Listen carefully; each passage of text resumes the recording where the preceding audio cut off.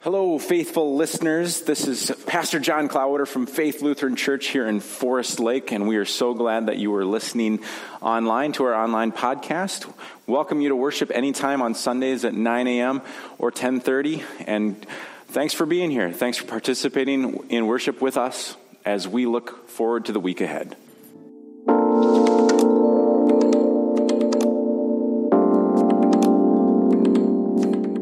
A reading from Acts. Filled with the Holy Spirit, Stephen gazed into heaven and saw the glory of God and Jesus standing at the right hand of God. "Look," he said, "I see the heavens opened and the Son of Man standing at the right hand of God." But they covered their ears, and with a loud shout, all rushed together against him. Then they dragged him out of the city and began to stone him. And the witnesses laid their coats at the feet of a young man named Saul. While they were stoning Stephen, he prayed, "Lord Jesus, receive my spirit." Then he knelt down and cried out in a loud voice, "Lord, do not hold this sin against them." When he had said this, he died. The word of the Lord. Thanks be to God.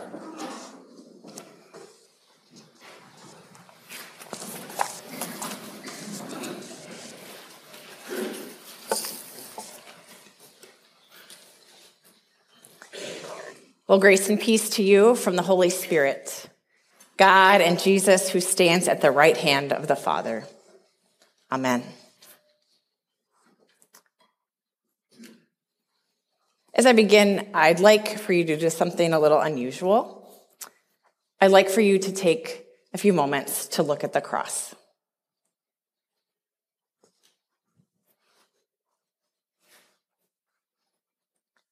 What do you notice?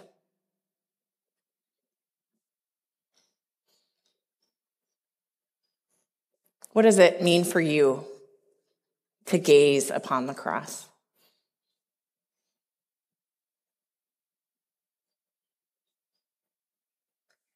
What meaning or memories or feelings bubble to the surface as you take a few moments?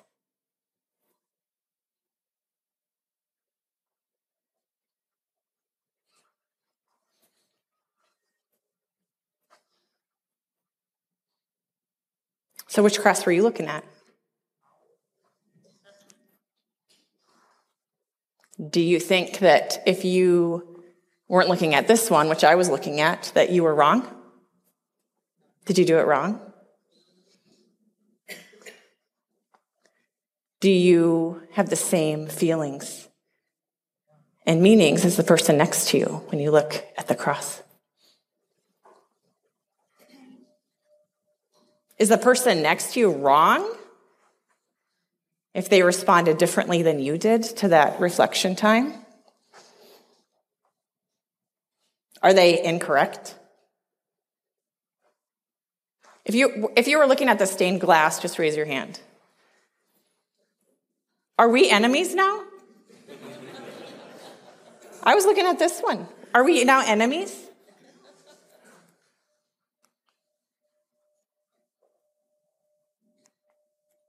Our story today from Acts has this powerful image of Stephen the deacon gazing intently at the heavens. He has this vision of God and Jesus together in glory. I imagine him kind of mesmerized, transfixed upon this incredible sight of the divine appearing as the heavens open. Stephen calls out to those around him and says, "Look!" But they refuse. They actually covered their ears, which is sort of a strange thing to me if I say look and you cover your ears. But if we go back and see what's happened just before this, it makes a lot more sense, actually. So I'm going to back up a little bit. First of all, the book of Acts is the part of the Bible that tells the story of the very early church right after Jesus' resurrection. It's kind of like a sequel to the Gospel of Luke. Early on in chapter 6, the apostles decide that they need to set apart some people to take care of those who are kind of on the margins, who they call deacons, like me. In verse 5, they appoint 7 deacons, including Stephen. By verse 8, Stephen is making quite a name for himself. And we hear that Stephen is full of power and grace, doing wonders and signs among the people. Well, we know what happens.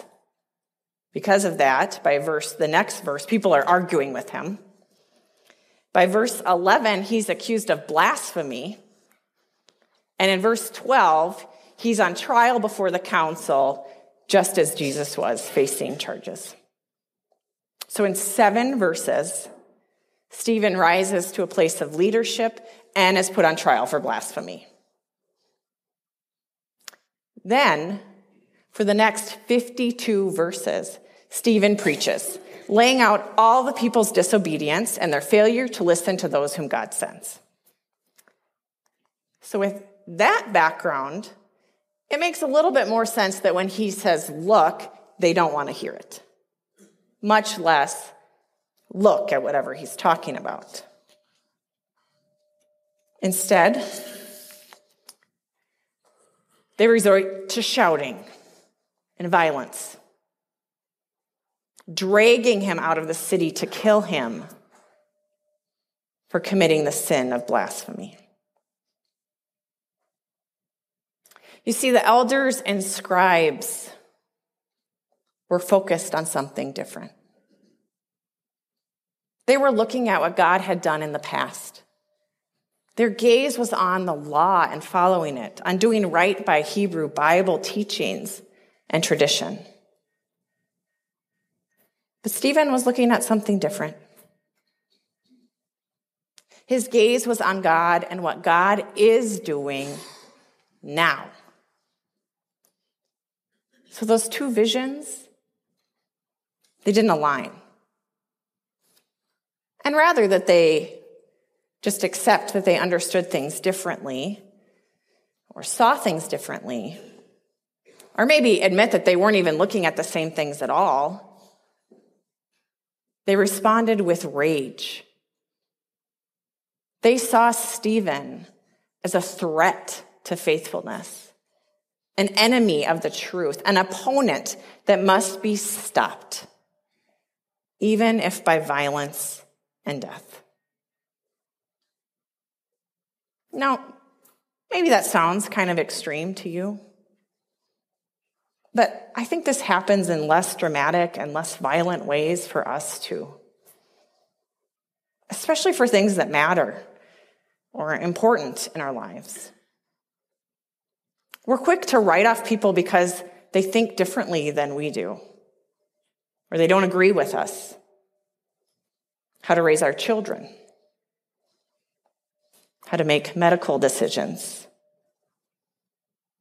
which church we attend, how we use our money, even what books we read or what television shows we watch.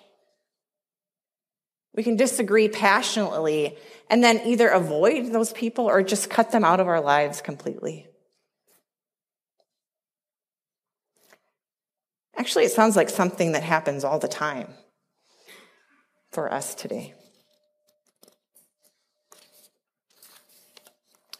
Church history and spirituality scholar Dr. Amy Oden put it perfectly in her writing when she said, "We are trapped in cycles of reactivity, eager to focus on our opponents, to prove we are right. Our gaze is too often fixed on those wrongdoers or people who vote wrongly or misinterpret the Bible or bully others. We give them our power by focusing our energies on them, allowing them to completely occupy and preoccupy our gaze." Now, perhaps you can't relate to this, but I know I can. When someone offends me or says something I think is blatantly wrong, I tend to fixate on it.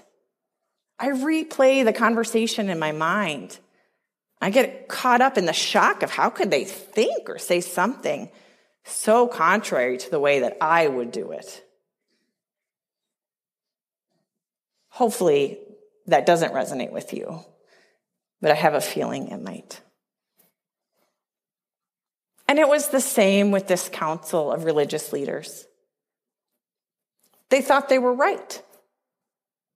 And Stephen the deacon thought he was right. And they couldn't get past their disagreements. And as this scholar so aptly said, the council is just so focused on Stephen as the enemy, a horrible enemy of the faith. They just can't look away or move on. Through all of this, Stephen is pretty unfazed by the drama and the vitriol that is going on around him. Unlike what we tend to do, or at least what I tend to do, Stephen is not focusing his energy on those who disagree with him. Not even a little bit. He's focused on God. In this really short story, Stephen is witnessing to God again and again and again. He's gazing to heaven. He is looking upon the presence of God and Jesus together. He is praying. He's crying out to the Lord. Dr. Oden continues, Stephen shows us another way. If instead we got curious about what God is up to in all of this, what might we see? If we turned our gaze to Jesus, what might we learn? What larger, more expansive vision of God's redemptive life might we gain? You see, in this story in Acts, there is something new going on with God. And I believe our call today is the same that Stephen lived, to focus on God at work, right here, right now.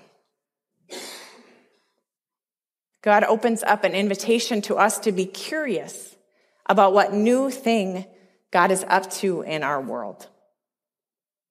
An openness to God's redemption and what it looks like today. We're given a call to lay down those stones we're ready to throw, to set aside judgment in exchange for prayers of mercy for those who would persecute us.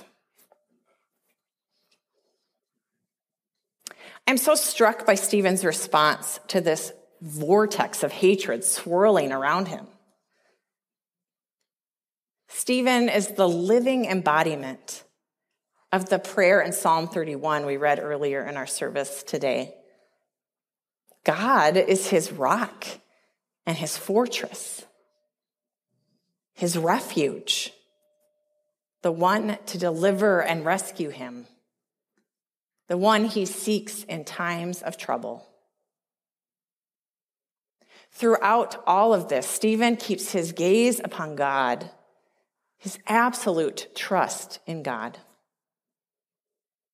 In the midst of some very troubling circumstances, he has not weakened of his singular focus.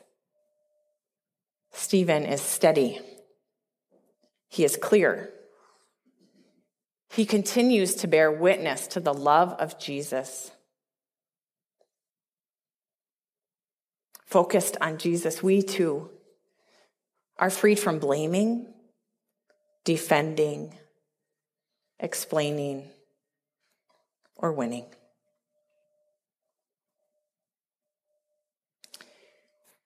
So today, learning from Stephen, I want to invite you with me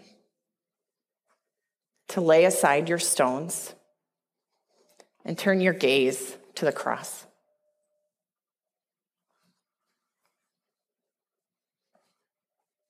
to find welcome, comfort, refuge in the strong hands of the God who created you, redeemed you, and calls you by name. God's face shines on you. Like Stephen, you are saved in God's steadfast love. Open your hands to receive this incredible gift of mercy. Amen.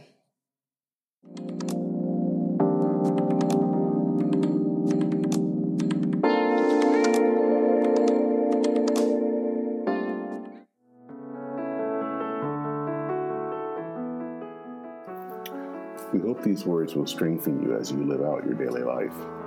If you would like to know more about Faith Lutheran, leave a prayer request, or financially support our mission and ministry, please go to our website at faithfl.org. May God bless you in the days ahead.